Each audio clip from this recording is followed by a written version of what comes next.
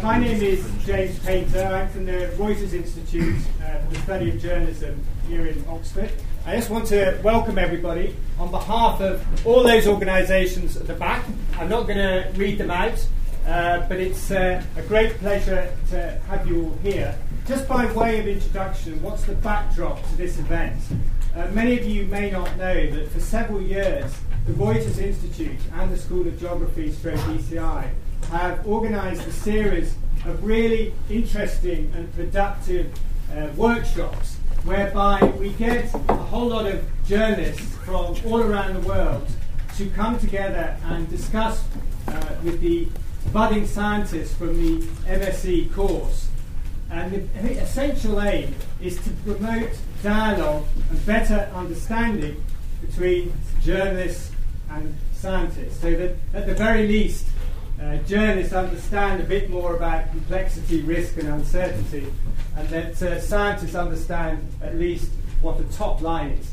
So we're trying to, in the spirit of those events, keep the same spirit of sort of thoughtful dialogue for this event as well. And like all the previous events, this event will be recorded, will be videoed and put on the websites of the Reuters Institute and the ECI, so that several scholars who are studying climate change and media will have it as a reference point, and that also many people who couldn't come will be able to have access to it. We're very, very fortunate, as I'm sure you know, that we've got four of the UK's leading environment correspondents, I should say, or analysts. I say UK, but of course, increasingly now, they have very strong international voices because of their online presence. I'm going to hand over to Fiona Fox. For those of you who don't know, is the director of the Science Media Centre. She's going to chair the event. The Science Media, Fiona blogs on the issues around climate change and media in a very appealing way. So if you don't know her blog, go to it. You can get access via the Science Media Centre. And also, for those of you who don't know, the Science Media Centre have produced a very good report called Securing the Future, if I'm right, about the state of science reporting in the media. So, Fiona, over to you. Okay, thanks, James. I'm really excited about chairing this debate. The Science Media Centre was set up after GM and BS saying things that went wrong in the media. So the whole ClimateGate thing has been driving us to distraction since late last year. And when I've been kind of dying to interrogate our science and environment correspondents, so when James sent me an email saying, would you chair this and ask questions to four prominent environment correspondents, the answer was, is the Pope a Catholic? So I know that's very self-indulgent, and I hope you enjoy yourselves as well, but I know I'm going to enjoy myself. So what I'm going to do is introduce the speakers, and then the format of the evening is that I get to interrogate them for about half an hour. How exciting is that? And then, reluctantly, I come out to you for an hour, and you can ask them anything you want to, or indeed make short contributions. There's a lot of you here, so all I'll ask you to do is be brief, but nothing is ruled out in terms of questions or contributions. So let me just introduce our four speakers. Richard Black covers environmental issues for BBC News, primarily for the website, but also for national radio. Most of his career has been spent in BBC World Service, reporting on scientific and environmental affairs and presenting programmes with a similar brief. David Adam has been environment correspondent for The Guardian since 2005, before which he was science correspondent for 2 years. Previously worked at the science journal Nature, and tells us that he decided on a career in journalism after a PhD in chemical engineering convinced him it was more fun to write about other people's research than to carry out his own. Fiona Harvey covers all the environmental issues for the Financial Times. She's twice won the Foreign Press Association Award for Best Environment Story in 2005 and 2007, and was named Environment Journalist of the Year at the British Environment and Media Awards in 2007, so very much an award-winning journalist. And Ben Jackson was appointed Environment Editor of The Sun a year ago, which we championed and said, how exciting is that? That there's quite a bit of a myth around that science journalism is in decline. In fact, The Sun felt that it was necessary to have a science and health person and a dedicated environment reporter, so we thought that was very exciting. Before that, he was features editor at the paper. Just one thing to say is that the speakers themselves, the journalists themselves, will tell you whether they're speaking to you in a personal capacity or as representatives of their paper, because I'm confused about which one's speaking is which, so they can explain that to you as they speak. Right, let the interrogation begin. So the first question, it was prompted by something James Hansen, the leading NASA climate scientist, said in the last couple of days, where he accused the media of doing a great disservice to the public, not to science, to the public, in the way you've covered ClimateGate. Others too have blamed failing public support for climate change, as shown in recent polls, on the way the media have handled all this. So the first question is about how you see your role, the media's role, in relation to public opinion on climate change. Is it your responsibility, and I use that word very carefully, your responsibility to ensure that the public think the right way on this? And privately, when you go to bed at night, does this responsibility for influencing public opinion weigh heavily on your shoulders? David, do you want to kick us off?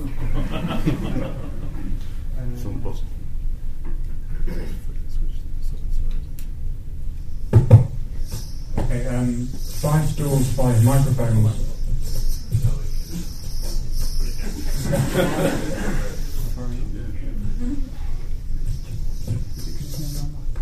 I don't know. Yeah. Okay. 5 stools, 5 microphones. I feel a bit like Westlife, but I promise you I'm not. Wow, what a big question.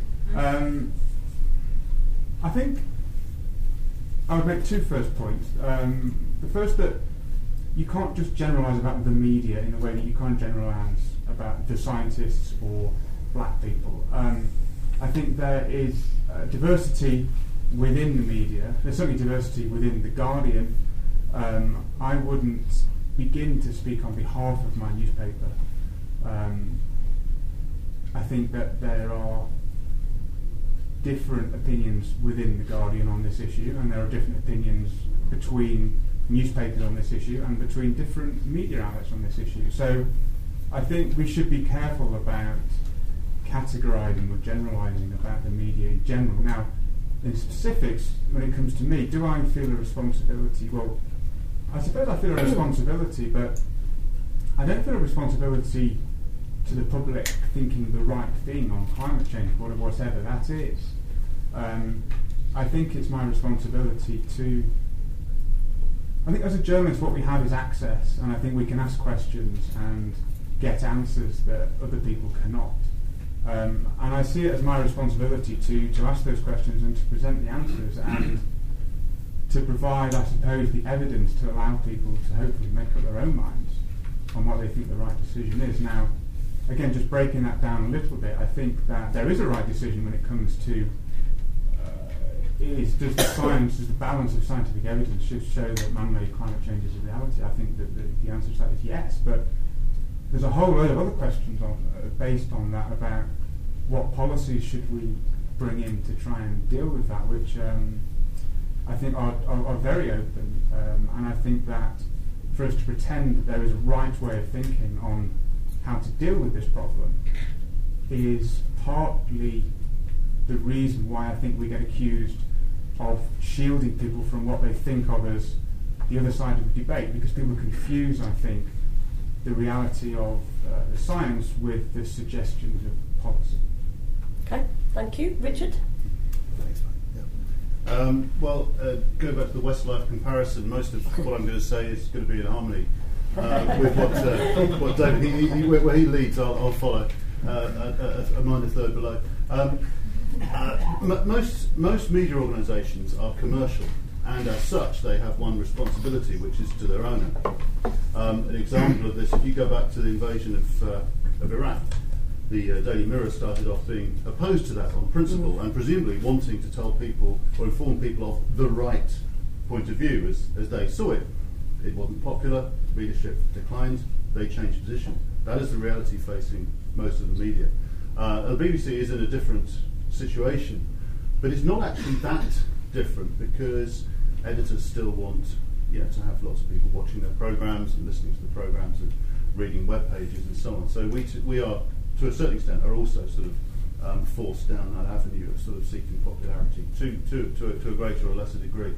In terms of responsibility, again, I would agree with David. It's very difficult to pin down on many issues that we cover what the right way of thinking is, and I see my role definitely, or part of my role definitely, as being as presenting things as they are in all their great diversity and their great complexity as much as possible, and letting people make up their own minds. It's definitely not, I don't think, our role to proselytise and try and tell people how they should think about this.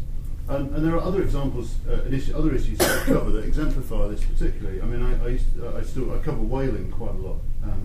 For example, now a lot of people in this country have a very, very definite view of whaling, and yet you go to some other cultures and their view of whaling is completely the opposite. So if you try and pin down what is the right way to think on whaling, you're absolutely wasting your time, I think. It's completely the wrong thing to do. Fiona? Sorry, do I need to do I think you press that to the wall. Is that better? That's worse. It's worse. Is that Should we share this one? We can all cluster around this, can't we? Okay.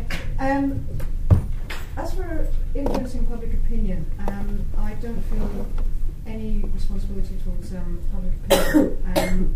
What I feel responsibility towards is my readers and the facts. And my job is to present the facts to my readers as clearly and as objectively as possible.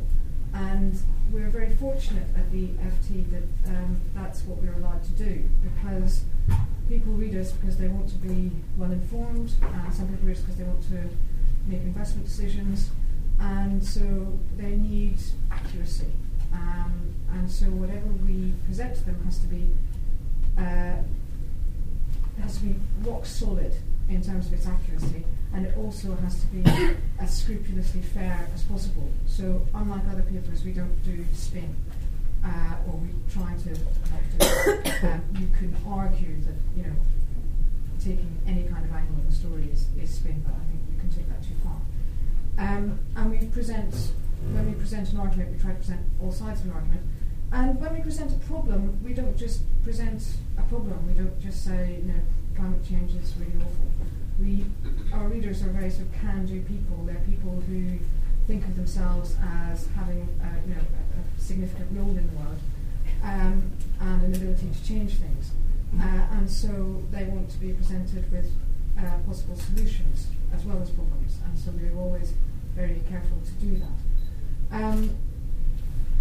To go back to what you said from James Hansen, in the reporting of ClimateGate, I think there has been irresponsible reporting. Definitely. I think some people have said things that are badly researched, that are true, that are distorted, and I think that has been very poor. Are you naming names? No one here. No one here, don't worry.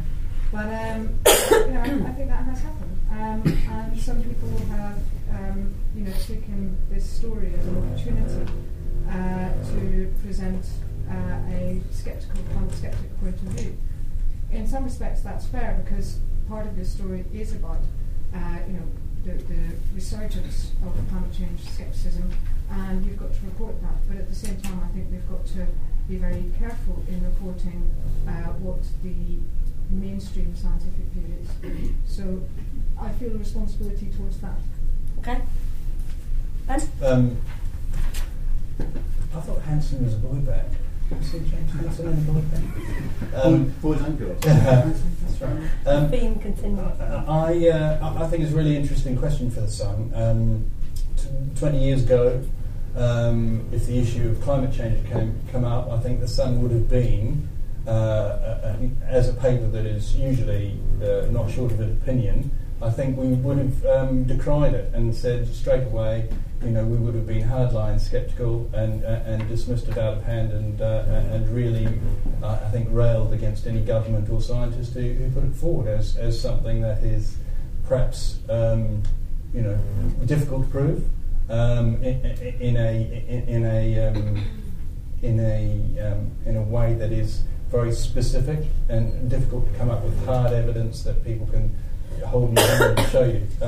So I think 20 years later we're probably in a position where we probably more sure of ourselves in terms of it as a title. I think we're probably more interested in letting people have the benefit of the doubt in terms of the way the science is heading, and seeing that our readers, I think, it's our position to our readers that is interesting, I think, because before, while we've possibly been railed against change sometimes, I think this time we're probably more interested in where this is going and seeing this as part of the future. That said, in terms of what is the right way, it doesn't sit well with me, or I can see any of these people here, my fellow panelists here, in terms of the meaning of that word. I think in many ways we channel both sides of the argument, and we have to let those do the talking, especially in an area where our expertise in this isn't great enough to be able to be completely authoritative. I think you have to speak to the experts wherever you can. So I think while James Hansen probably dislikes what the media says, I think you could say plenty of skeptics are most unhappy with what the media says as well. And if you're not being criticised, I think then you're doing something wrong. Okay, not too much responsibility taken there. Excellent answers, fascinating. But it's certainly not the media's fault if public support for climate change is falling, according to our panel. Okay, another thing that you guys stand accused of is pretty specific, which is being slow to respond to UEA Gate and then Glacier Gate and all the gates. Is there any truth to that? Can you talk us through the kinds of discussions that went on in your newsroom about whether these stories should be covered at all, or what kind of prominence they should have been given? And do you think you've called it right or wrong? This is the bit where we really get an insight into how this stuff. Sure, you know you want to. And can I just say, because my own mobile phone has just gone off, which is outrageous, please turn your mobiles off. Well, I'm going to kind of dodge the bullet or weave it on this one, because the ClimateGate emails were released on, I think, November the 18th or 19th, and on December the 1st I had a baby.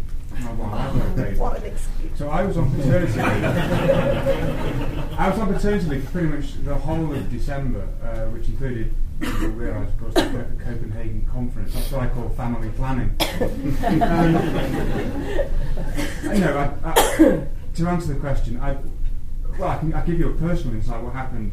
I was at home. I was working at home, and I got a phone call that these emails had come out, and that there was a potential big story in there because the climate skeptics were jumping up and down about a trick that was hiding a decline in temperatures. When they said it was East Anglia, I knew it was the Phil Jones and the climate audit spat, which I've been aware of for 50 years. And I wasn't working. I just said, look, just be careful. This has been going on for a long time. There's a huge agenda here. A lot of this has been gone over time and time and time again. Just be careful. And I don't think we did too much. I certainly don't think we were slow to react. I think we had something on the website within hours. And then there was some subsequent discussions the following week about had we done enough on it, what more should we do, because what they call the blogosphere was jumping up and down about this, of course. And there is a tendency to, one of the loneliest places in the media is when everyone else is doing a story and you're not. The only lonelier place is when you're doing a story and nobody else is. And there was the word that was used was engage. We have to engage with this story somehow, which I think is absolutely correct. It's a big story. It's out there. It's being discussed. We can't pretend this wasn't happening. And so we did quite a measured piece, I thought, just looking at what the impact of this might be and a breakdown of some of the emails and what my take on a few of them were. Now, I did stress to the news editors at the time that the danger in doing this was, however measured our coverage, was that it creates this illusion, to my mind, of a controversy, this sort of manufactured doubt, which is what, when the climate skeptics were, I sort of characterise it as I think most of the bad people have gone out of the climate skeptic arena now. I think we're left with mostly the mad people. But certainly, 10 years or so ago, there was serious money behind this manufactured doubt issue, and which is, of course, as you know, just the idea that if people look like they're discussing an issue, then there's something worthy of discussion, which in this case was whether climate change was true or not. And so I did say, we just need to be aware of that, but I think we engaged with it. And then I went off on paternity leave, and then The Guardian published in late January or early February a whole string of articles about the emails, which again I think was driven by a desire to engage with the story, to look at this in a serious way. Well, I think I'm on the record as saying I think a lot of the coverage probably overinterpreted some of the issues, and that was across the media, and most of the misinterpretation I think was on websites and in other newspapers. Certainly a lot of the stuff about whether this cast any doubt on climate science, I don't think The Guardian did that at all, to its enormous credit. And I think that what drove the story then was a desire for it to be a story almost. I think the collapse in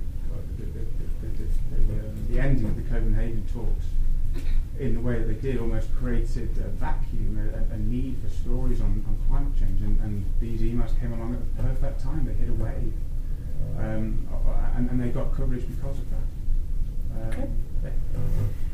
Yeah, thanks. Yeah, I mean, the whole ClimateGate thing, in a sense, whoever stole the emails, in a sense, they've already won their point because we're calling it ClimateGate. And the fact that we're using this title suggests that some sort of decision has been made at some sort of subconscious level in society, that this is a serious issue.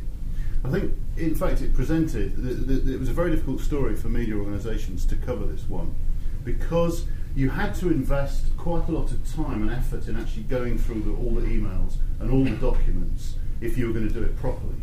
And time spent going through those emails and documents meant time that you couldn't spend on doing other things. And of course, in the run-up to Copenhagen, it was an exceptionally busy time. Now, perhaps what we could have done was to, take one person and say, right, you sit down and you read through all the stuff, and that's your job for the next 4 days. But the reality is we're not resourced to do that, and I don't think many organisations are. The people that were quick on the draw and accusing organisations like ours of being slow on the draw are the ones that didn't bother to read the stuff before spouting what they said, because it suited their political ends to do that. It's not so much the sort of manufacturing the appearance of doubt. In this case, it's manufacturing the appearance of a cover-up, the appearance of a scam. And they don't need to read through all the emails in order to do that. They just need to read through maybe 3, find one thing they don't like, put it out there with a label like ClimateGate. In retrospect, probably we should have done that. As looking back on it, looking back on the IPCC report back in 2007, possibly we should have have taken one of our staff and said, right, you sit down, read through the whole thing, check all the references. But I've discussed this with my editor, and she was quite explicit, and I agree that had we suggested that at the time, we would have been laughed out of court. What, you want to spend 2 weeks sitting on your ass reading through this report? Why? Waste of time. Go and cover other stories. So, were we slow to react? I don't think we were. We had a story up before any of the other mainstream media organisations. There are a few blogs that beat us to it, and we've since followed it up time and time again. But part of the attack on climate science, certainly with the BBC, is mirrored by the way the BBC is attacked. There is an interest in saying that we're slow. There's an interest in saying that we're not covering these things, because then it promotes this kind of vision, I suppose, this image that we're somehow biased and we're somehow following an agenda. We are pawns. Media organisations are pawns in this big political game, just as much as scientists are. On the Himalaya Gate, we actually had a story up on that on the 5th of December, coming out of our Delhi bureau. And yet we're still being accused of not having covered the story, which is extraordinarily weird, and is perhaps down to the fact that another newspaper claimed to have broken this story when they did it in January, sort of 6 weeks after we did. And of course we didn't follow it up because we'd already done it.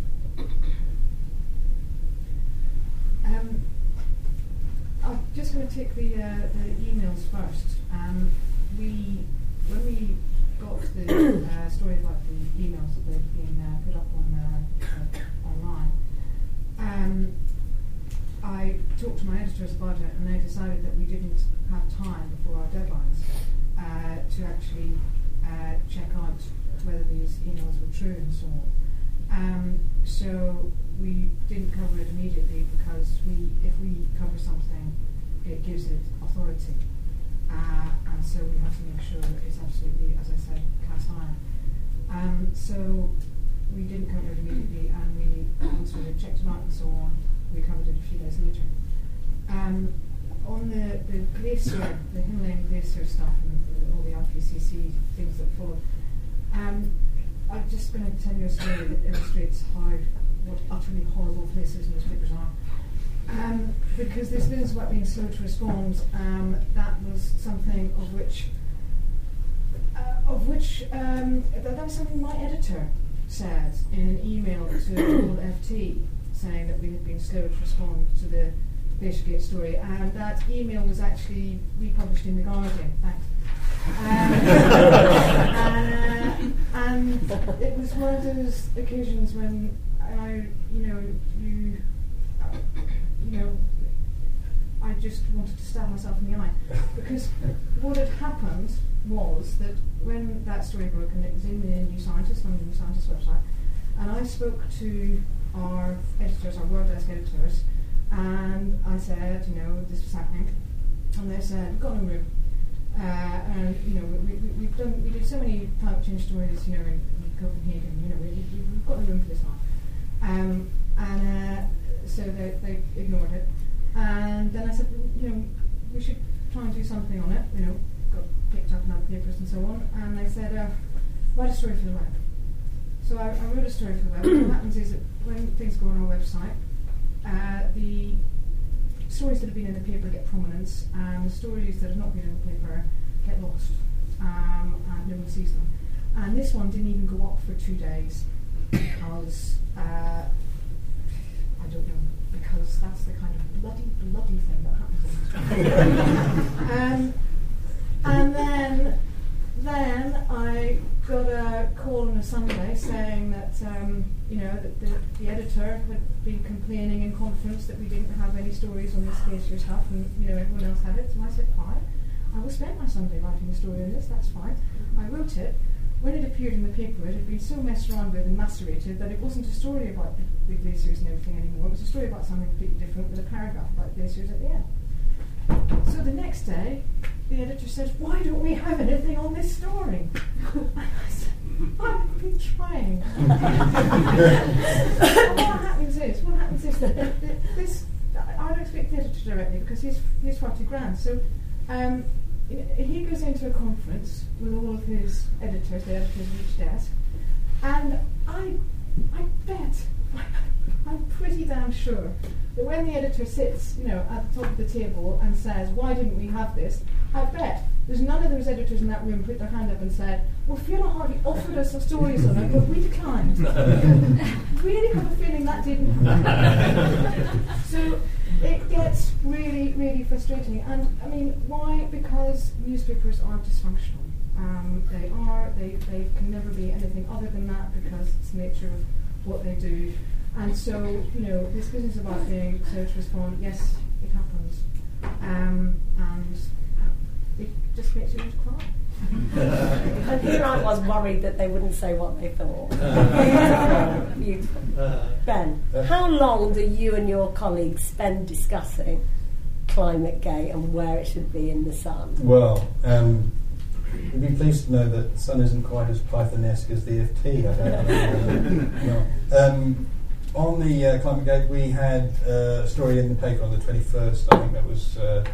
I think the story sort of broke possibly on the 20th, pretty much the day after. The weekend's papers were, as I recall, broke quite late, and really, Richard and David and Fiona have answered pretty well. Really, that this is the story that wouldn't die. We were all looking the other way. We were all looking at Copenhagen, thinking this is the moment the world's going to change because we've been, running up this hill all year, and suddenly these emails come from the other direction, and I think people were caught napping a little, partly because of the volume of emails that were there, partly because they were facing what they thought was something far more important anyway. And also, as Richard says, because to actually go through it in any detail, and let me make clear, the Sun wasn't about to do this. To go through it in any detail, you do need to throw a big team of people at it, and a big team of people, with the expertise and knowledge to go through these emails and understand the language that they're talking about. And the fact is that it was a story that kept reappearing throughout December. When we were in Copenhagen, I remember every conference just started with, what are you going to say about the Climate Gate emails, Mr. Pachuri? What are you going to say about they were worried in the first 3 days of Copenhagen that every press conference was going to be overshadowed by these emails. So people were asking them about them. They just simply weren't going through the text of all the emails themselves. But I do think there was one thing about the emails that slightly disturbed me, and that was, I think Fiona might have been there as well. There was a press conference about 3 or 4 days after with Lord Stern, and it was about the economics of climate change and how much it was going to cost, and over the next 100 years, and it was very sort of interesting, worthy press conference. But at the beginning of the question and answer session, somebody stood up and said, "No, we don't want any questions about the UEA email space from anyone." And all our jaws dropped. How can you not face up to a question on something that is so fundamental? And in the end, because a few of the journalists climate journalists have the sort of rebellious streak that you see in Fiona. That's all the questions were, and they ended up just having to answer. But I thought it was a strange tack to say, well, you can't ask a question, and I think that's slightly indicative of how the climate lobbies responded at the moment. Initially, is no, we're bigger than this. You can't question us, and I really think, looking back, we need to ask questions, and we need to be able to face those questions head on. Okay, I'm running out of time for my bit, which I think is tragic. So I'm going to ask, I've got about 8 more questions. I'm going to ask 2 more, and I'm going to ask them together, and you don't have to answer both of them. Is that good? And then I promise I'm coming out to you. Just on sceptics, David's already been rude about them. The bad ones have disappeared, the mad ones are what remain. I mean, where does this leave us in terms of sceptics? People like John Bennington, the Chief Scientific Advisor, and Mike Hume from UEA, have kind of come out and said that we've probably been too hard on sceptics in the past, and a kind of censorious approach to certain sceptics in the media may have contributed to some of the backlash we're now seeing. So what do you reckon about, are we going to see more? Are they here to say, even the mad ones, are they going to get the limelight? Are you still going to fight, Richard, like I know you have done for some years, that we don't have this scenario where every time a scientist who spent 10 years on a scientific study wants to promote that on the BBC, they have to be met with Bjorn Lomborg? Where are we with sceptics? Where do you think it's going? And then my second question absolutely leads on from Ben's final point there, and I think very relevant for this audience. What do you think the scientists should be doing differently?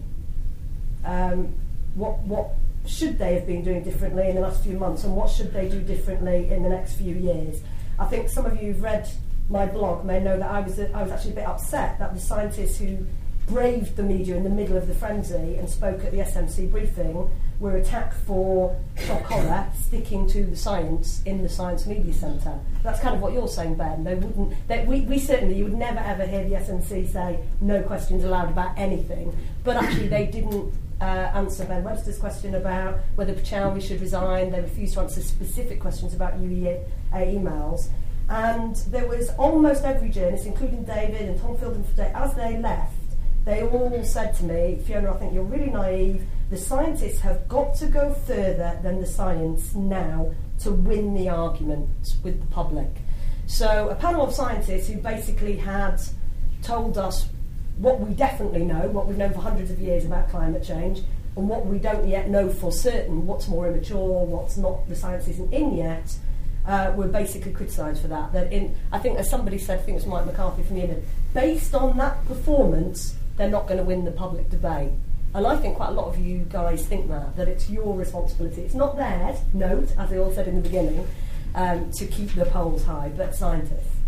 So, 2 final questions and then I shut up. Who wants to deal with them? And you don't have to deal with You've got one. why don't you? I can do that fairly briefly. Skeptics, to me, it's not the mad people. It's not the mad people who are the skeptics. It's the people. You know, it's the taxi driver. It's it's your neighbour. They're mad. Taxi drivers. A lot of Sun readers, taxi drivers. I think it's I think if you go out into the world and ask people what do they think of climate change, then you're not talking to the Christopher Bookers or Lord Monktons or all the others. You are talking to people who want to be persuaded, or have yet to be persuaded, or think that it's a government conspiracy. And they, people of Britain, the people of the world, aren't stupid. And it's a shame, but it's a fact that temperatures in the US went down last year. They actually went down. It didn't warm. So people's evidence of their own eyes and ears, they thought, well, where is this climate change? And when you're faced with a frozen Britain for a couple of months, then what you've been told about global warming, is it true or is it not true? It just seems that people make those judgments based on the things around them. They're not talking to the scientists that we have the privilege of talking to every day, and sometimes even those scientists, and we've seen this in recent months, that they have moments where they get things wrong. So I think the skeptics we need to worry about or take into account. The skepticism is what we need to take into account, not the skeptics. And we need to take into account when we're writing that sometimes when you say climate change, people won't believe that it's happening. And therefore you have to represent the people on the other side of the argument, or actually detail where this information's come from, much more than we did last year. I think all of us probably were on a little roller coaster of hype last year, where every press release came through, name check, climate change, this is happening, that's happening, as if we all know it and it's all a fact. Well, let's justify that, and maybe that's a good thing, that we have to go and justify every fact as it happens. So that's my thought on skeptics. The following point was on skeptics too. Jeremy Clarkson just basically writes for The Sun. People want him to be Prime Minister of the UK.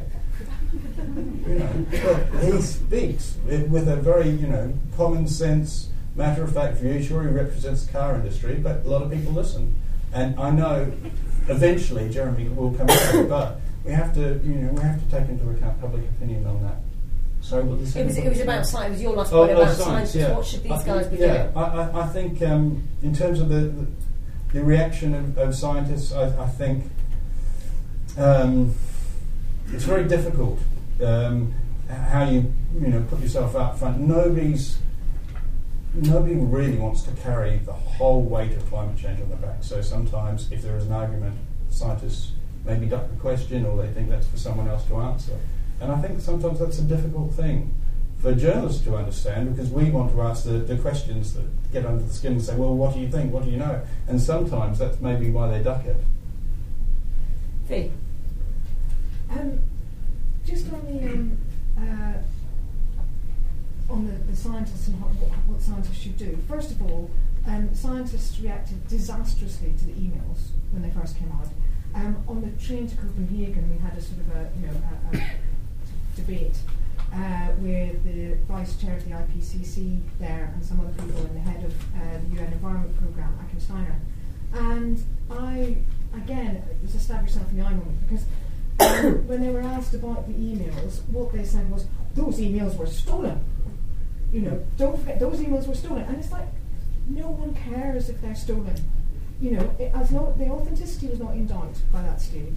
People knew they were real. And if you just stand there and your first line of defence is the emails were stolen, that makes it look like you haven't got a better argument. The politicians' expenses were stolen as well, and nobody's scribbling about that. Who cares? Get over that. That's not a defence, and the fact that they used it as a defence made it seem like they had nothing better to say, which was just disastrous. On other reactions from the scientists at that SMC briefing, I felt a great deal of sympathy for the scientists there, because they were clearly saying, we're here to talk about the science. We can't say Pachauri should resign, and we can't say whether Phil Jones acted badly, because there's an investigation going on and so on. They said very clearly, we can't say that. We can't, and they got people. Some journalists seem to think that if you ask the question often enough and bully people long enough, that they will turn around and say, well, yes, actually, I can say Pachauri should resign. No. People in that position, they're scientists, they're respectable scientists, they can't come up with things like that. And it's not their business. Their business is to talk about science. Just accept that. So I really felt that the scientists there did a perfectly good job of talking about the science, and they weren't able to talk about things that that they can't talk about. What's unfair about that?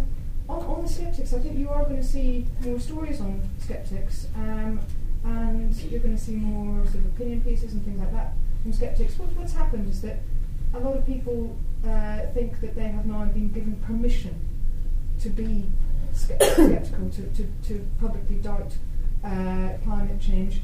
And the thing is that people think that being a skeptic is clever, because people should be skeptical. Because look, what is the opposite of skeptical? This is the key question. What's the opposite of skeptical? The opposite of skeptical is gullible, really, isn't it? So if you're not a skeptic, you're climate gullible. That's how people's minds work. So what you've got to do, the first thing I think you've got to do is reclaim the word skeptics. Yeah, thanks. I mean, I'd agree with all that eminent good sense as usual from us, Harvey. I don't find the level of scepticism surprising at all. I mean, this is something where the major impacts are projected not tomorrow, not next year, but emerging slowly and with variations over decades, and not primarily in this part of the world. So I don't find it surprising that when there's a cold winter, or whatever people say, there can't be climate change. It's not really something, I don't think, which is a function of how climate change is communicated. It's a function of basic human nature, how well or how poorly science is understood, how well or poorly people get the nuances of things that scientists are saying. It does often get reduced to this simple question: is climate change happening? Well, I mean, in a sense, it's a meaningless question, and the meaningful questions are far more nuanced, far more complex, and far more numerous than that. But that's what it often gets reduced to. And until there's, you can make an argument that until such a time as this country and others produce school leavers at 18 by the drove, who are fully versed in getting to grips with this kind of complexity, who are better at language than they are, who are better at science than they are, who are better at maths than they are, then it's actually pretty much a vain hope to expect the sort of full panoply of the climate science message to be taken on board. So that would be my first point. I don't think it's surprising. In the opinion poll that the BBC took part in a few weeks ago, there was actually a crumb of comfort there for scientists. Now, David's written about this, I have as well. Yes, the level of overall scepticism had increased. When they asked, they took a subset of respondents who said they had been aware of stories like ClimateGate, GlacierGate. I think it was about half the respondents had been aware of these things. Now, in that subgroup, they had actually become less critical of climate science during that period, i.e. the kind of assumption that ClimateGate, GlacierGate, etc. will automatically reduce trust among people who read about it was not borne out in that opinion poll. Now, why that is, I don't know. Is it a real effect? I mean, the numbers in the poll were pretty small, but nevertheless, that, I think, if you can pick up anything from that, it possibly is that communicating this stuff is not necessarily a bad thing. But scientists are in a bit of a vice here, because when you look at climate scientists who have gone further than the science, who've tried to speak in everyday language, they get pilloried and vilified for doing so, for putting over what they, what is perceived in some quarters as an alarmist, alarmist message that it's not their job. It's your job to do science. That's the criticism you get at that point. So I'm not quite sure, how you win, and it must be, climate scientists must look at astrophysicists and think, well, I'd love to work in such a, politically uncontroversial role as that. But I think good communication is the key. I was quite pleasantly surprised in a way, not very surprised, but in Nature Geoscience at the weekend had this piece about hurricanes and climate change, where they basically tried to produce a kind of distillation of the science, if you like, a mini IPCC, but just on hurricanes. And that there may be something in that scientists can do, getting together and producing reports on key issues which are fairly simple to read, certainly simpler than Nature Geoscience, but which sort of bring together the kind of latest knowledge and which cross the board, because that particular report had on it, among its authorship, Kerry Emanuel, who's often accused of being alarmist on this issue, and Chris Landsea, who resigned from one of the IPCC working groups because he thought the IPCC was being too alarmist. So they've sort of crossed the genuine scientific divide there and brought them all together. So it's something that sort of everyone can embrace. Richard, can I speed you up? Yes, sorry. of course. Sorry. Yeah, just sorry. So one more point. I mean, the decision at the IPCC level may be taken out of its own hands by this review that the UN has announced that the UNEP Governing Council today in Bali. I don't know if you're aware of this, but they've decided that there will be a review into how the IPCC works and what its conclusions are. We can expect that to emerge during this year. But yeah, the sceptics and the scepticism very much here to stay. Fairly brief. Sorry. Really quick, yeah. Just to clarify about climate skeptics, like when I use the term climate skeptic, I mean it's something very specific. I don't think a taxi driver saying, bloody hell, it's freezing, isn't it, is a climate skeptic. I don't think someone who doesn't want to pay £1,000 a year for electricity bill to pay for wind turbines is a climate skeptic. I think a climate skeptic is someone who knows better and then takes a perverse objection to the science for pathological motives. I mean, it's very specific. I think that I've just insulted them again, haven't I? Yeah. I think on the second point, I think that it's incredibly naive of the Science Media Centre to organise a briefing with climate scientists in the middle of the greatest debate about the ethics of the behaviour of climate scientists we have ever had, and then not to get them to answer questions on the behaviour of scientists. That's what this is about on a meaningful level. I don't think any of the journalists in the room believe that the science of climate change was being undermined by these emails. They were concerned about the way peer review was working, whether the scientists should have been more open with their critics, should they have responded to freedom of information requests. And to say that scientists only talk about the science is just not true. If you ask one of the people at the briefing with Julia Slinger, head of the Met Office, you ask her whether the Met Office should have more funding for supercomputers. She won't say, I'm not talking about that's policy, I'm only talking about the science. Oh, I so want to come back, but I can't. Okay, over to you. I've heard enough of them now for a while, and I know there's lots of important scientists and interested people in this room. So over to you. You can ask questions, you can make short contributions, as long as it's fairly brief. We want to know what you think. So hands, please. Woman here, straight away. I'd like to ask about, I guess, all the people in the panel. Sorry, can I stop you for 1 second? I'm going to take at least 2 or 3 people at a time, so please don't try and answer every single question, because we've only got half an hour. Sorry. Okay, about regulation of bad science journalism. So, for example, the headline story on the BBC's Nature page today, the catch cry of that story says that whales are the forest of the ocean, which is empirically wrong. Sorry. other? In terms of carbon. Oh, sorry, can everyone wait for the mic? I'm such a bad chair. Yes. Say who you are, please. Oh. And say who you are. I'm Tom Donald from the Science Media Centre. But Damn it. This is not a planted question.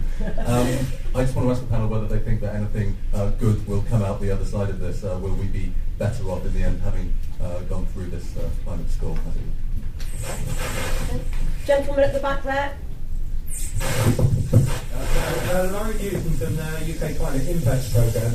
I'd like to make two sort of short statements and then ask a question. One is that I'm rather disturbed by the language that's been used in the course of this debate.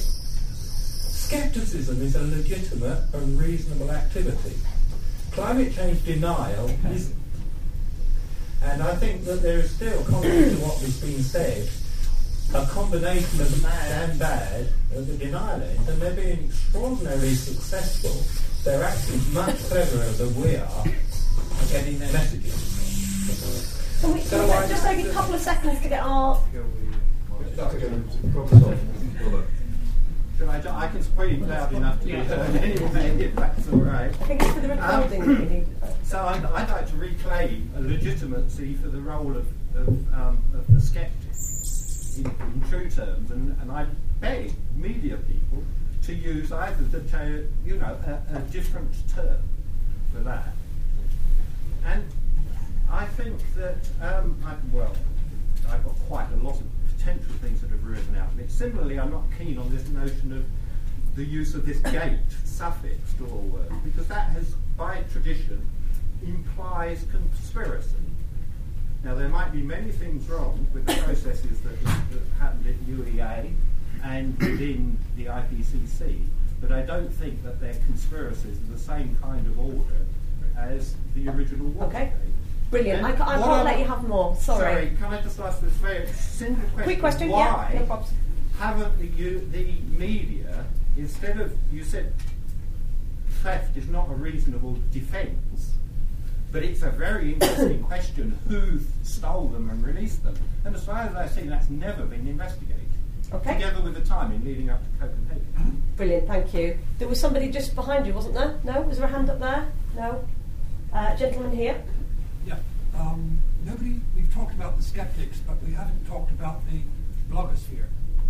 And I'd like to know what the panel thinks about how great its influence has been and whether it has been, on balance, a good thing or a bad thing. Okay, one more before I bring the panel back. The woman at the back. I would ask the panel if they think that the 24-hour news of society has helped or hindered the accurate and responsible predicting of climate change stories. Okay, fab. Yes, okay. Yeah, I mean, just very quickly, the guy at the back, I mean, you're absolutely right about the term skeptic, and unfortunately it is just now a very, very well-established name for that kind of person, and I think to pretend that it's not and to try and, to pretend that it's not is obviously not going to work.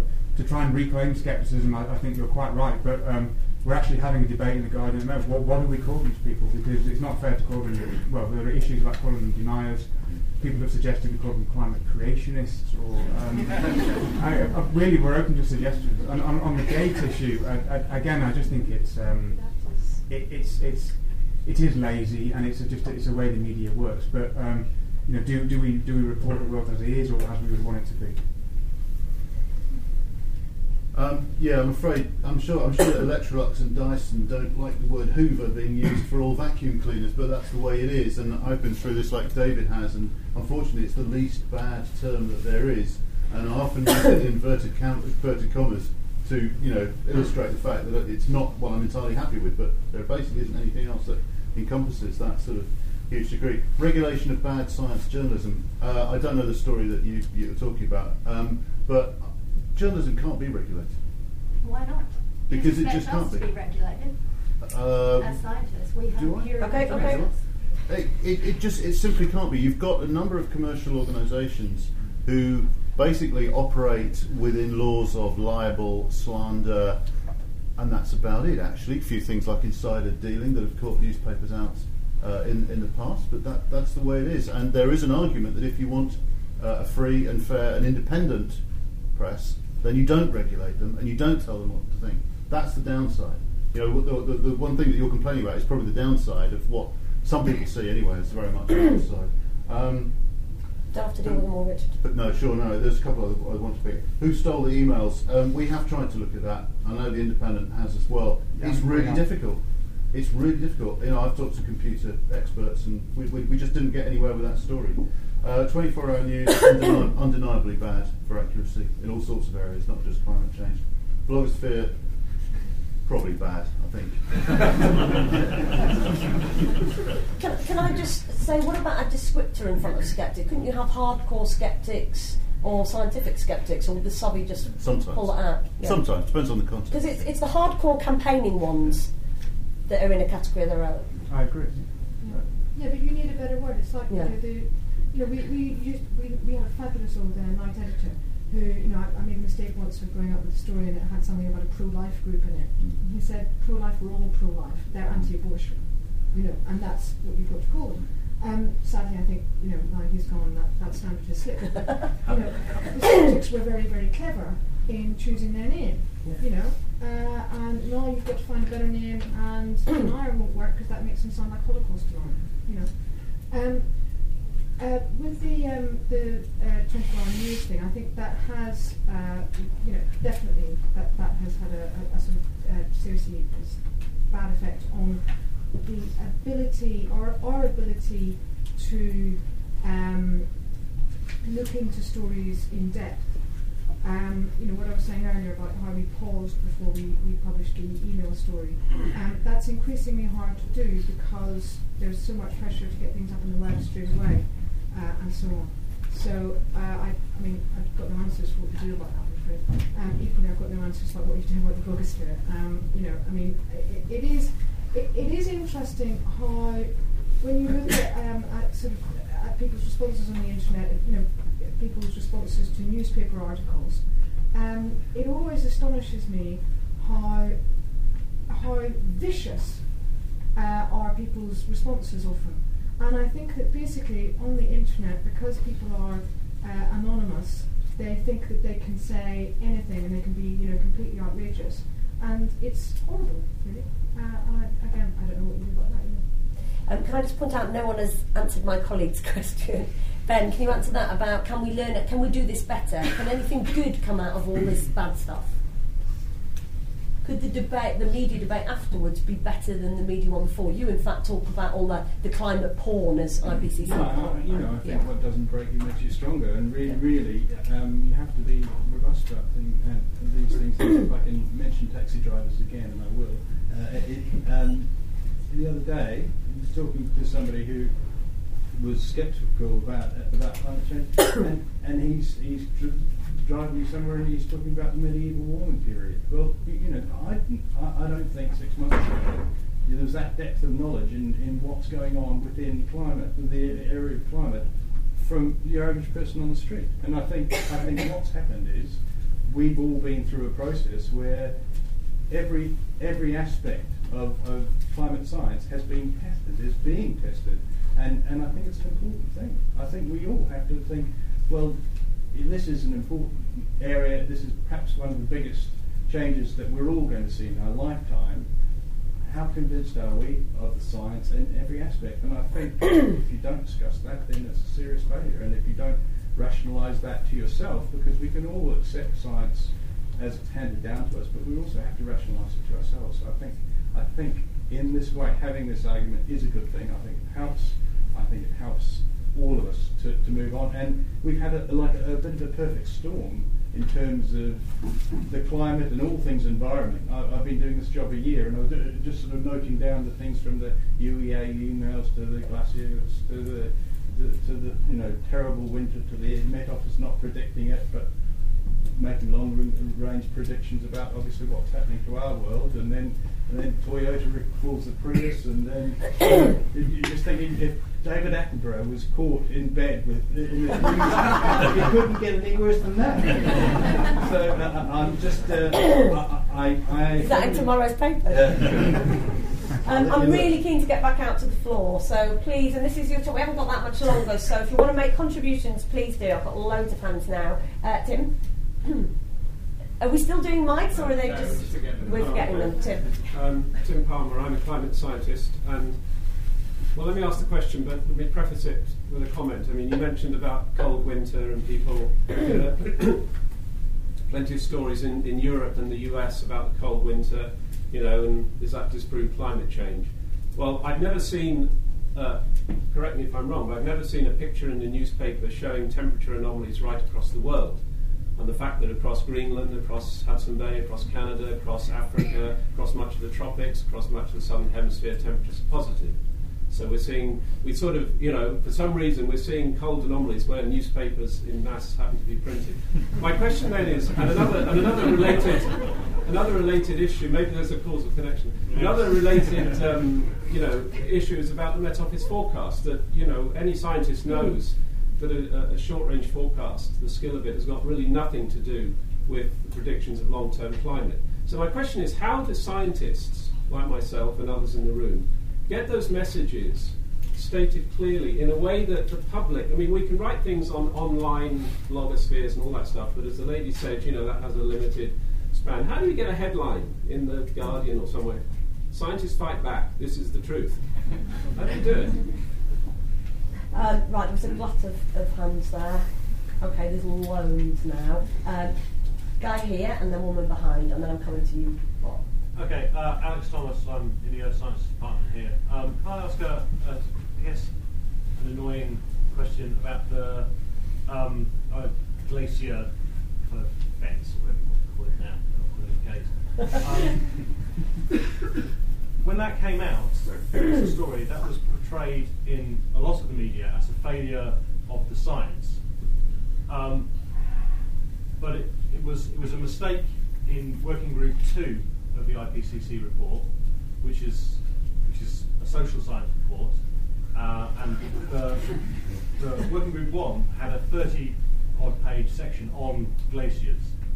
And anyone that would have read the whole report surely would have noticed that this was a complete non-story, and science is sound, and this is remarkable that there's only one mistake in like a 6,000 word or whatever it was, 6,000 page document. So my question is, how many of the panel have actually read the IPCC report? Good question. How do you test whether they're telling the truth? Guy here. Sorry, I'm coming back to you in a minute. Big so. What information or circumstances do the panel think will actually persuade your casual skeptic or denialist, whatever we're calling The taxi driver. What will persuade the taxi driver? Guy behind. I was a bit appalled by Andrew Steele, physics student, by the way. I was a bit appalled by Richard Black's statement that there's this sort of false dichotomy between a regulated press and a fair press. You say that we're regulated by laws like libel and defamation and very little else. The fact is that the earth and reality can't sue for libel when someone says something that's actually factually incorrect. And so is there surely not some kind of mechanism we could implement whereby newspapers that print stuff that's just crap, but doesn't actually offend anybody, can be held to account? Okay. Yes? I'm from Friends of the Earth. One thing I found frightening as the book opened paper was the variety of different newspapers' headlines totally dominated by the leaked emails reports. And even after Christmas, again, that's been dominating all this stuff about global warming is false, blah, blah, blah, blah, blah. And I get so cross seeing all of this that the actual voice of, 1,700 scientists of Copenhagen just doesn't have a voice. And I'm thinking, do they need a PR agency or something like that just to help them, because their voice is completely dampened. Climate change is frightening, man-made climate change is a fact, but you go and tell anyone out there what that you think it is a fact, and most people just laugh at you. Okay, there's one more there, and then I'm going to come back briefly to the speakers and then come back out. Yes? I've got one observation and one question. The observation is just about this notion of it having been a perfect storm recently when it comes to environmental reporting. I actually think we have to look beyond just the environmental issues to look at what's gone on between when it comes to the relationship between the public and science. I think we have to look at things like swine flu, MMR, BSE, the Millennium Bug.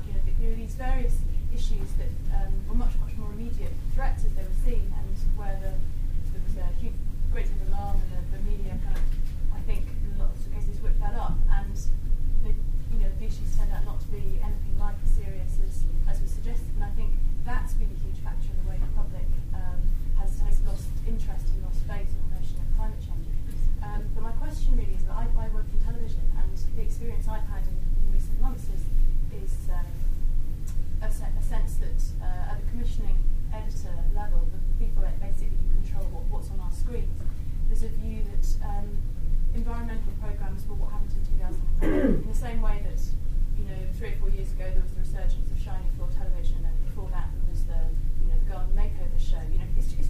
one sort of phase of television, of making programmes about the environment. We've come through that now, and now we're waiting to see what the next thing is, which I personally find absolutely terrifying, that there's this sort of complete lack of a sense of this being an ongoing important subject. I'm just wondering, from your respective areas, that's something you've experienced as well. Okay, let's come back to the panel really briefly. Can I just add one tiny thing to Tim's point? Because I think I've seen a couple of editorials like the Observer leaders saying we will have to get better at reporting uncertainty. And I think that's a real mea culpa for the media, that actually they, the Met Office guys sit and give you a seminar before they tell you it's going to be a barbecue summer on probabilities and uncertainties and all of that. And the only thing that appears the next day is the barbecue summer. And then 6 months later, they blame the scientists.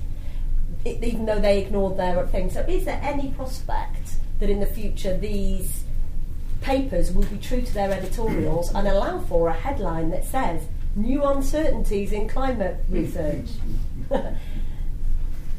Oh, you're all just laughing. Anyone? Rather than just laugh at me, give us some hope. I mean, on the uncertainty thing, this is my first year in doing this. I was only employed a year ago. It struck me as unusual that the week of Copenhagen is when the Met Office come out with their predictions, and WMO also come out with their predictions for the next 10-year period and for the next year. And I personally thought the timing perhaps could have been better. If you want to have an organisation that champions its integrity, then I think you need to remove yourself from that link of being just before Copenhagen, so that it's seen as being the tipper that hypes up public opinion. And I think that's probably a matter of perception rather than anything else. But I thought the Met Office was slightly playing at not playing, but slightly leading ahead of the science. I felt slightly, and I know they've been just about direction. They always release it at that time. I know that. I understood that. I only understood that, but in fact they had moved some of their projections from releasing in January. They'd moved some of them forward, some other of them forward. This is from Vicky Pope in December. There was some discussion at the time, but it just felt a little bit. A little bit provocative, I thought, at that time. That said, what the gentleman said about worldwide temperatures, I'm told the Express today has, you will never believe temperatures are up across the world in January, and of course they are, and that is the case. I'm just talking really about the perception of what we're talking about. I'm not talking about because we along here won't write the snow story that you see on the front of the paper every day, but people do make that link to it, and you do find that forms part of the debate, and it's difficult to disentangle the two when that's a part of people's daily conversations. And there was a wonderful piece from Giles Corran saying enough about of linking the two, but it does become linked in people's minds, and when you have statistics like the worst winter in 30 years, then it does affect people's thinking on climate. Okay, we're going to have to speed up a bit, I think. On the question of uncertainties, our readers are very well versed in risk and uncertainties and so on, and so you can present them with quite nuanced stories saying that there's a probability of this, whatever. But I think it's very difficult in other branches of the media to do that, and there's a temptation if people say, well, I'm nearly sure about this. Nearly sure. So you're not quite sure, and of course you can't treat science like that. Science isn't susceptible to that kind of treatment. On this issue of sort of climate scientists sort of fighting back. Look, I'm really sorry, but you have a problem, climate scientists, and your problem is that you're not news. Yeah. And that is, there's not much you can do about that. The IPCC, when it came out in 2007, if you want to come back in a minute. If you want to get in the newspaper, you have to make news. And it's the skeptics who are making the news, and it's the problems with the IPCC that are making the news, the problems with the emails that are making the news. But you're not going to get a headline that says, "Climate, guess what? Still changing." You know. So, and when the IPCC came out, we all covered that. We covered it very extensively. I think it'd be good if the IPCC could come out with some stuff more often. We've got to wait till 2014 for the next one. What will be happening by then? As to what will make people less sceptical, a disaster.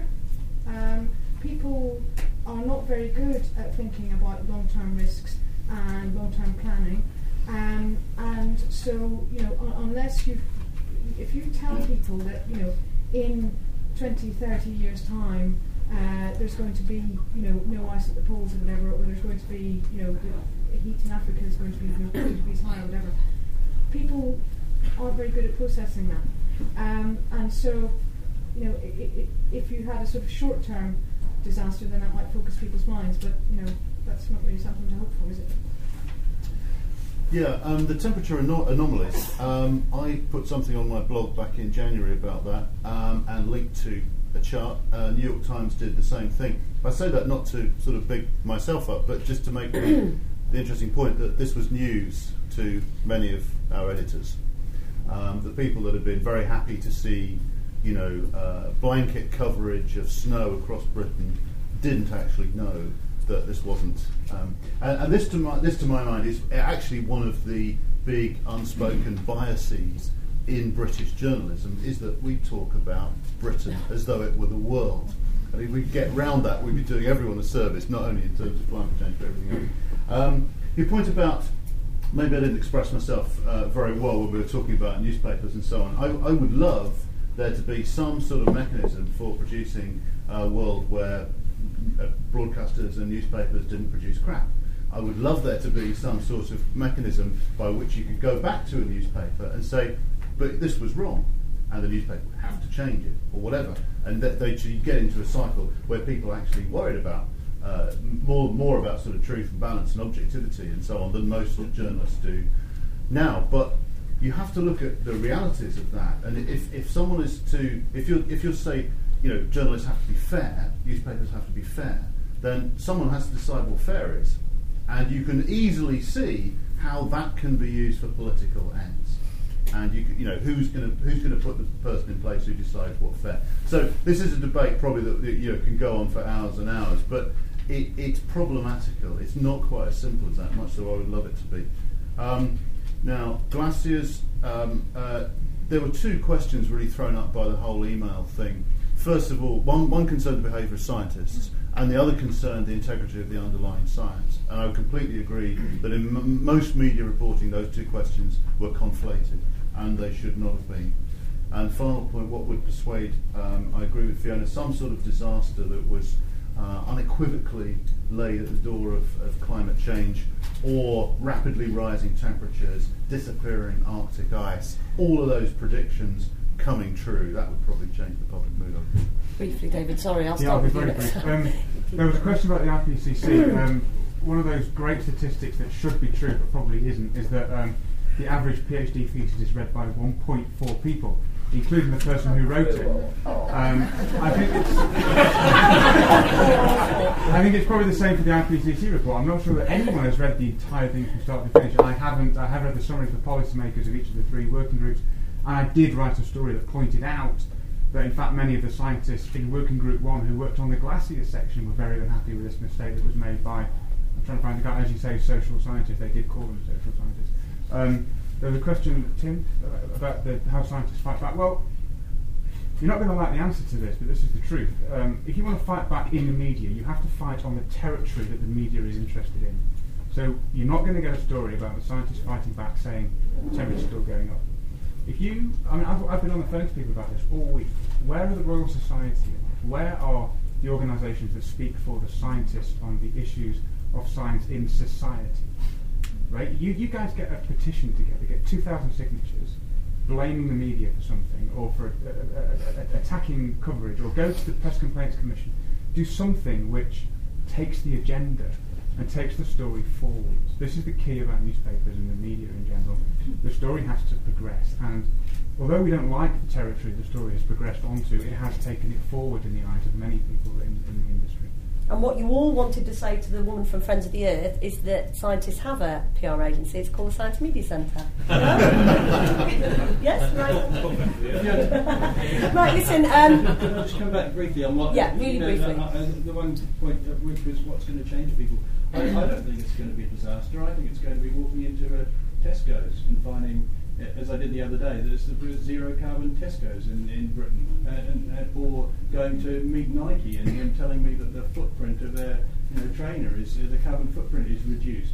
I'm not saying that they're that these guys are the people who have the science at their fingertips, but I'm saying that these are the companies that are changing the way they are doing things because they believe the science, and they are doing that at a rapid pace. And I think when people see all those markers that, as we do, well, certainly as I do from press releases every day, of a number of people a number of companies who are doing something in this area because they believe it and they believe it's an oncoming thing, and they're not put off by the fact of some leaked emails. They're not put off by a cold winter. They are actually changing the way they do things, be it airlines, be it oil companies, whoever they do, they are all changing rapidly. And Okay. Well, they will have to change more rapidly, but I think that is how it will filter down to people when they see that private enterprise across the world is changing. Okay, look, I can't bear to finish this just now, but can I just double check with everyone that they're happy to stay for another 10, 15 minutes? Is that okay? Ask the panellists.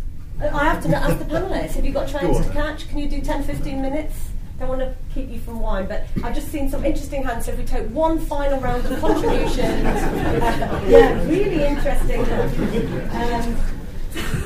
Miles, I'm going to take you first, and then. So this is really short questions or contributions. The last round. Miles, yes. I've changed my mind on the questions. I want to pick up on your point. Yeah. So do you think actually this issue will only actually matter when scientists don't need to get on television? Exactly. When essentially, I mean, you were saying we need to get a better strategy for getting on television. I'm accused by a lot of my colleagues, so I'm Miles Allen from this university, from pushing myself forward sometimes. Actually, just for the record, we don't particularly. It's very uncomfortable being on television. You get asked questions you really, really know that you can't answer in the 26 seconds that you're allocated, and you know you're going to look a clown to your colleagues because you've got the answer wrong, and the editor's going to hate you because you took 29 seconds instead of 26, no matter what happens. So if we can, it's when professionals take over the issue, and it essentially ceases to be something that you all have to broker with taxi drivers, that's when you're going to make progress. But isn't that a little depressing for democracy? That the only way this issue can actually be addressed is by cutting the people out of it? I mean, I think it's... Don't answer now. Don't answer now. Really sorry, otherwise Very, very quickly, I don't think you can blame the mainstream media for ClimateGate. I think the mainstream media was led by the nose by the right-wing denialist blogosphere, which cooked up this whole conspiracy, which would have died before Copenhagen. This would have been a very short story, but it kept on coming up and coming up, and it had to be covered because if you're a journalist, you can't bear to ignore something that everyone else is covering, even if you know it's a total non-story, which ClimateGate is. It changes nothing about the data, it changes nothing about anything that we knew. If anyone who knows the background can establish that very clearly. What I want what I think is more interesting is that this is basically a proxy war of ideologies. This is nothing to do with climate science, it's nothing to do with temperatures. This is to do with what people's perceptions are of the implications of reducing carbon emissions, which the right wing and libertarian sort of political ideology can't accept. And therefore it attacks climate science as a kind of proxy for this. So how can we get away from this sort of this ideological hidden battle which is underlying all of this kind of controversy? Oh my God, this is all so interesting. Right, woman here, and then I'll come back down to these two. Really quickly. Really quick point. My name is Amanda Cormack. I've worked in the area of communications most of my professional life. In terms of communication, skepticism is the point on your journey towards understanding the subject and actually really getting to grips. It is a challenge, and if the challenge isn't met with really robust answers that show you that the skepticism is fully founded in and that the original argument is correct, then you begin to doubt even more. So I think this is an opportunity for the climate movement, an opportunity to really come back and show your mettle, the persuasiveness of your arguments, and the real case you want to make. My question to the journalists is, are you up for a more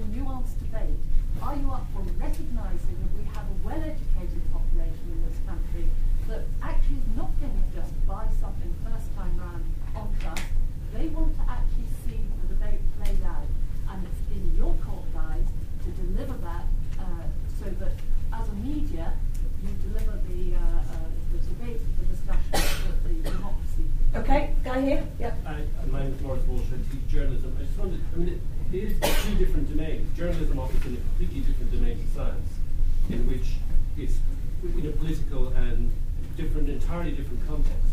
So that, in the late 19th century, lots of journalists believed that if they only published the facts about everything, public opinion would change. And there are many examples where journalism has published lots of facts and public opinion doesn't change because it's only one form. And on the question, just two other quick points. On the question of you'd say there's some kind of difference between journalism and science because science is peer reviewed, can you guarantee that peer review has always stopped the perpetuation of falsehood? Not. Thirdly, I know people who have now become very keen climate change campaigners who 15 years ago would have told you that science was all a conspiracy, reason was a conspiracy was a political conspiracy, and that you shouldn't believe in reason because it was all, scientists were all for destroying the planet. And now, so I think there's an issue about what science and reason means, much bigger than just climate change. These contributions get broader and broader and broader. Yes, here. Well, I would like to come back to what the gentleman said about the glaciers in Himalayas. My question really is, where do we go from here by researching for our stories, given the fact that we already have error in whatever kind of people would not trust it anymore? Where do we go finding data for reporting about glaciers, especially in Himalayas, which is a huge glaciated area? Woman here. My name is Caroline. I work for the Global Canopy Program. My question is, to which extent the skeptic is your editor?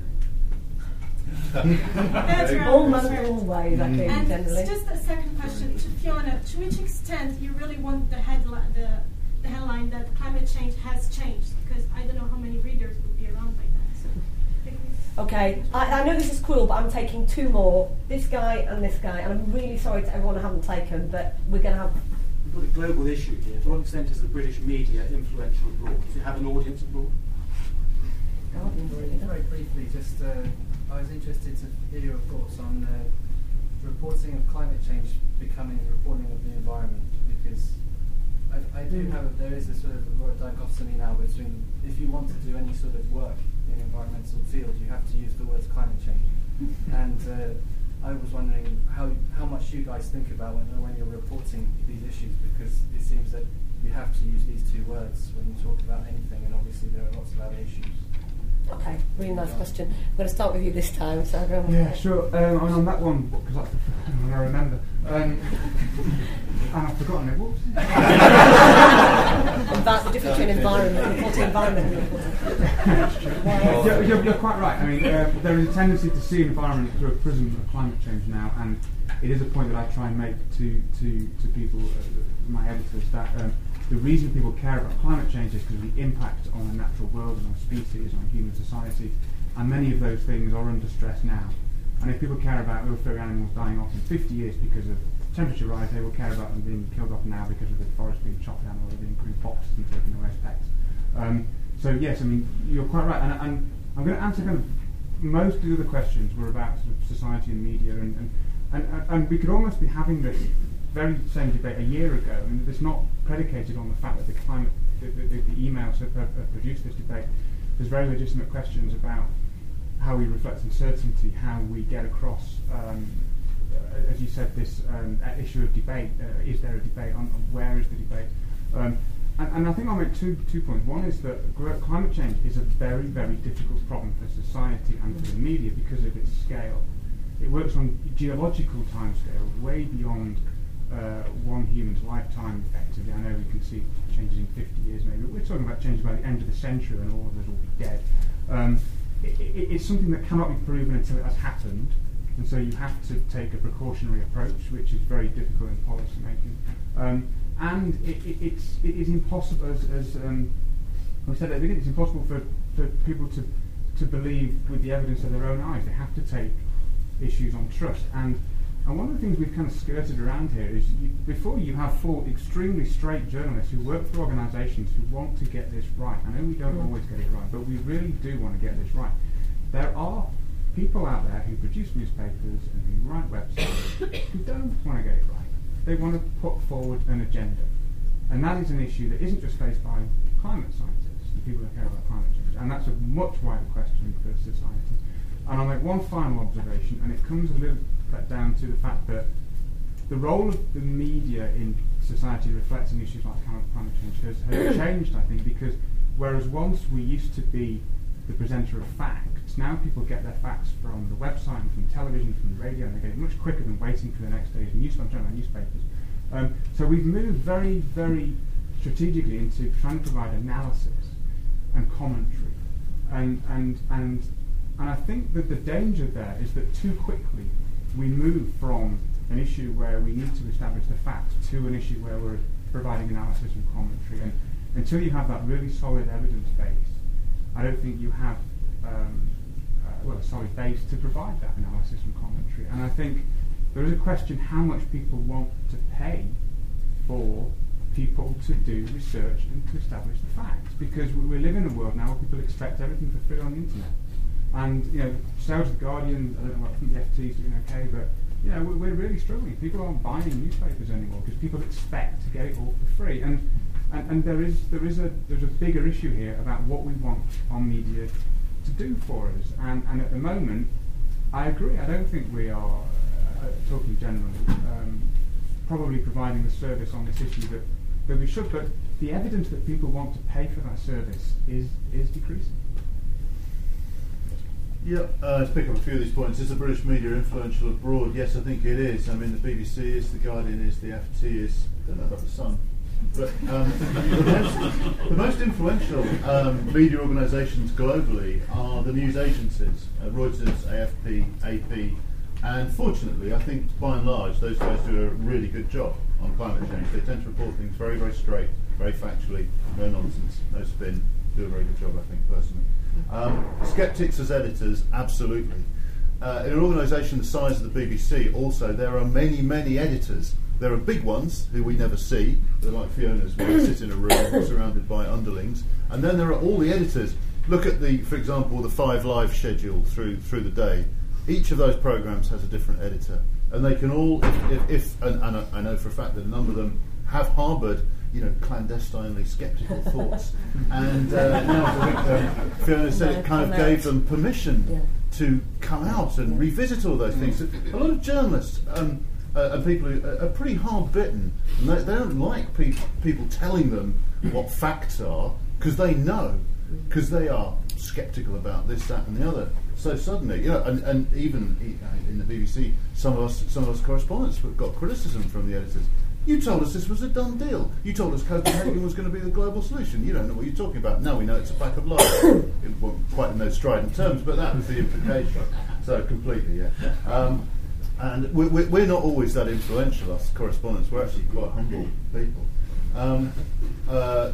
Mark, I absolutely agree with you. We are in the middle of a war of politics, and scientists have become a pawn in this war, and so have media organisations, particularly those like the BBC that are state funded. And I think that is the key to understanding this. It's not an issue of right or wrong, because if you say which is right or wrong out of the Labour Party's policies or the Conservative Party's policies, it's a meaningless question to ask, because in the arena of politics, it's not about right and wrong. It's about belief and perception and getting your message across. Ronald Reagan was a very successful president because he was very good at getting the message across. The content of the message was almost irrelevant.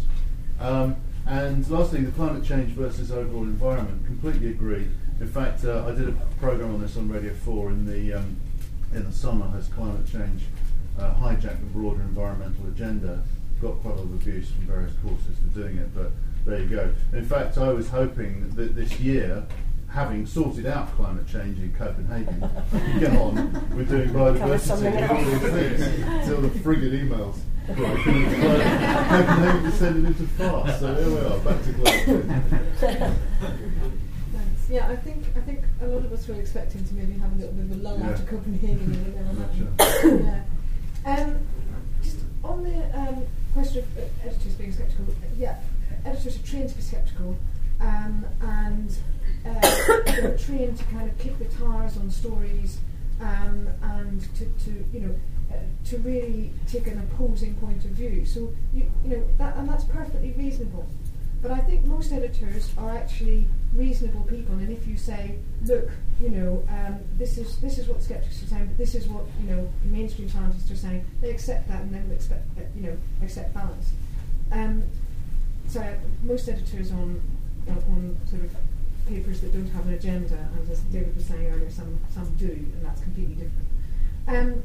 This influence abroad, we have 4 completely separate international editions for all around the world, and I think it's slightly more than half of our circulation is actually abroad.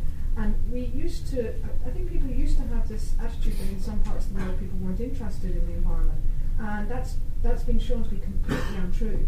That actually, our readers everywhere are interested in environmental stories and are more interested than they've ever been. And partly it's because, of what Ben was saying earlier, that this is something that is taking over business, Tesco's and the Nikes of this world and so on. And I think that's a good thing. I think that's very positive. On the issue of putting this message across, and scientists regaining trust after climate change, after ClimateGate, I think the best thing that climate scientists could do is get David Attenborough out more, because everyone in this country trusts everything that David Attenborough says, quite rightly. And he's hugely influential, and he should be out there all the time, because he's fantastic. And if he says, climate change is real, then people believe him. As long as he's not having affairs. We won't mention that. Yeah, rumour will start here tonight. I don't think there's very much I can add to those answers, because I'm painfully aware that a room full of students on a Friday night is a hell of a rush for the door. But I just wanted to answer briefly Miles' point. Was I thought, yes, I agree with you that the scientists don't need to come forward with the answer, this is the truth, and that certainly is some headline I want to steer away from for a bit. But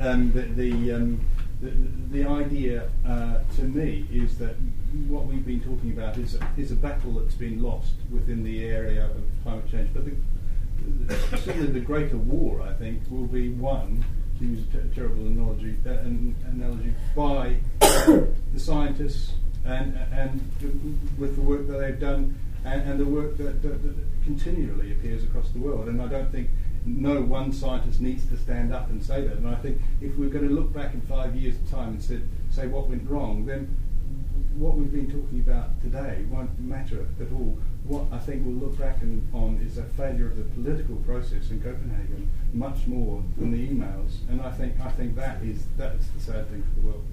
Okay, that's a really lovely, positive way. Can I just have 2 seconds to make one point? I think the main lesson that the SMC, Science Media Centre, has learned is that every media frenzy is an opportunity and a threat. And this is an opportunity for climate scientists. A lot of times they're not that interested in you. Now they are interested in you. Miles, if you've got a column, you can place it now. 6 months ago, you may not have been able to. And I think that it's absolutely critical. I spoke to a scientist last week who actually said the word, climate change is too important to debate. The truth is that climate change is too important not to debate. And the responsibility here for scientists and for journalists, is to ensure that that debate is informed by the best, most accurate science. And that is the responsibility of journalists, and that is the responsibility of scientists. And both of us need to step up to the plate. So thank you so much for coming. Thank you to our amazing...